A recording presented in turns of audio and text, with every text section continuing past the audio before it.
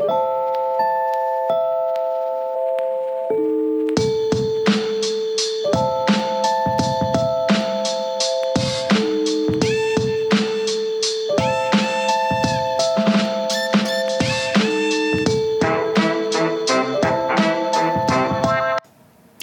this is Donna Otto, and we are Modern Homemakers. Welcome, welcome, welcome. We are very glad that you join us. We know today you have a plethora of options in the podcasting world. Someone said to me the other day, "How long have you been podcasting?" And I told them, and they said, yeah, you're an oldster. And I said, well, yeah, that's true. Also, I'm considered a pioneer in this industry because today everyone is podcasting from their garages and their basements and their offices and studios. And we continue this work, which we began under the name of Homemakers by Choice about 35 years ago to encourage young women.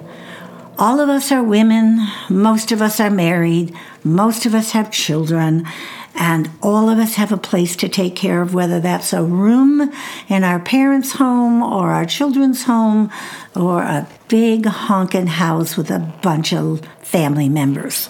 So the need for us to live in somewhat a balanced life and take care of ourselves and who we are as a woman. I have a little thing I want to share with you in a few days about your closet.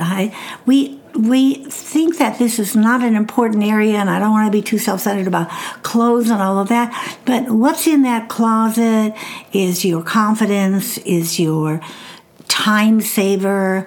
I can still remember a friend who told me 25 years ago she worked every day at an office, and on Sunday night she would go to her closet and pick out, a shirt, a skirt, a dress, and just hang them in front of her closet. And when Monday morning rolled around, she got up and put it on. I thought, how wonderful. And if you have an environment in your house, in your life, that the days are very much alike, knowing what's in your closet, knowing where it is, having it organized.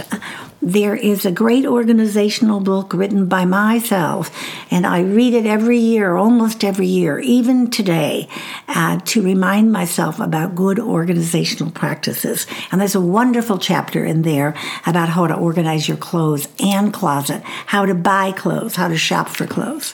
So I recommend that book for you. It's Getting More Done in Less Time, and go to our website. You can find it there. So these last few days and the next few days, I just want to continue these little juxtapositions, this pairing of words with two concepts that I want to encourage you. And today is greater efficiency with even greater love. Yes, we're talking about organization, which does improve our efficiency, but we're never to err on the side of efficiency or take the efficiency as the most preeminent or predominant. Boy, I can't get that one out 3 times, because it's greater love. It's even greater love that matters over great efficiency. If you have read any of my other books, you will know that planning and organizing and being efficient is now a way of life for me. I say so because naturally I like to procrastinate. I don't like to finish what I've started. I prefer to talk and play or party or plan trips or plan events over anything else. Consequently, there was a time in my life, seriously, a time in my life when I hid my dirty dishes in the clothes dryer. Now, you may have heard me tell this story before, but you have to admit that it was original. We lived in the city of Chicago. We lived in an older home. Mice were a common problem. Basements were damp. And so finding a place to hide my dirty dishes, why I didn't just wash them in the first place, I didn't have a dishwasher, of course, became problematic. I tried the oven and then turned the oven on to preheat and ruined some things. I tried under the sink and the mice found that. The one bathroom we had in that house was way too far from the kitchen. I couldn't put those in the bathtub, although I tried that. So I found that the clothes dryer, which was the closest little space in our kitchen, and if I put it in the dryer, you always open the dryer to either take out dried clothes or put in wet clothes, and I would see the dirty dishes. Well, a precious friend told me that if I didn't find some order, I was going to miss what God had planned for me. So in the research I've personally done about order and organization and managing a home and life, I concluded that women fall into two categories regarding the management and the cleanliness of their worlds. The first group of people do not mind the clutter as long as there are no dust balls on the floor and the bathroom is spotless. Now, my daughter falls into that category. When you hear someone say you could eat off her floor, you can. At my daughter's house, there's never dirt. There's just never dirt. There are 4 of them in that house, and they come and go very quickly. Our son has been very ill, son-in-law, over the last 15 or 16 months, but I tell you that it's always clean. The second group of women cannot stand the clutter. That's the group I fall into, and they're constantly picking up stuff. But the dirt, no, I barely notice it. It has to get really dirty before I notice it. So when I fall into this group, like my mother, only not quite as bad as she was. My uncle used to say, who was a smoker, don't let your ashtray be left too long while you're puffing on a cigarette. Or Esther, his sister, my mother, will pick up the ashtray and take it to the sink and clean it. She was just like that. I dislike clutter, but a little dirt, well, I feel like I can tolerate that. As I learned new tools and skills about managing life and keeping a home orderly, efficiency became my end. The goal of goals. Don't waste any time. Don't make a mess. You only have to clean it up later. Put it back where you got it from. Never leave the room empty-handed. You understand, some of those things are very common phrases to us. And some of you, like me, found that you could do with a little less efficiency in your home and a great deal more love and care.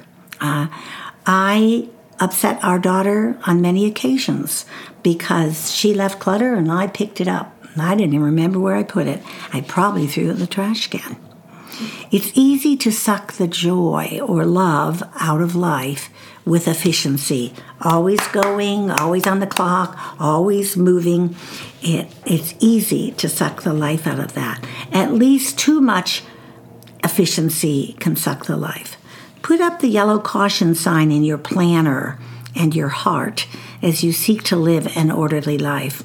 Watch for the signals of too much doing and not enough caring, of too much talking and not enough listening, of giving too many orders and not resting and enjoying one another. These tear at the emotions of a family. I know the pace of our culture has increased and increased and increased. I'm looking forward to a lesson I'm going to teach in a few days about that technological revolution and what it has done in our relationships. Whatever category you fall into, never let efficiency, getting it done effectively or efficiently, be more important than greater love. Make love your goal.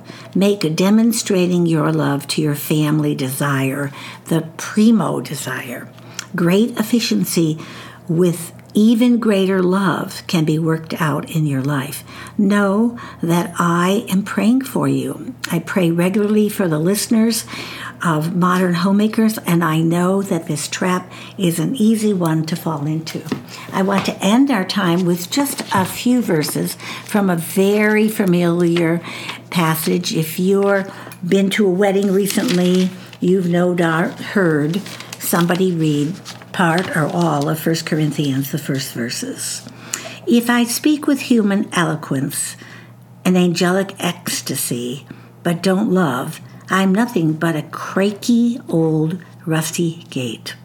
If I speak of God's word with power, revealing all his mysteries and making everything plain as day, and if I have faith that says to a mountain, jump, and it jumps, but I don't love, I am nothing. If I give everything I own to the poor and even go to the stake to be burned as a martyr, but I don't love, I've gotten nowhere. And I want to add an insert to that verse. If the house is very clean and very orderly, but there isn't love living there, you have nothing. I'm Donna Otto, and this is Modern Homemakers. Remember, the common begin and the uncommon finish. Make it a very uncommon day of looking at your home with greater love.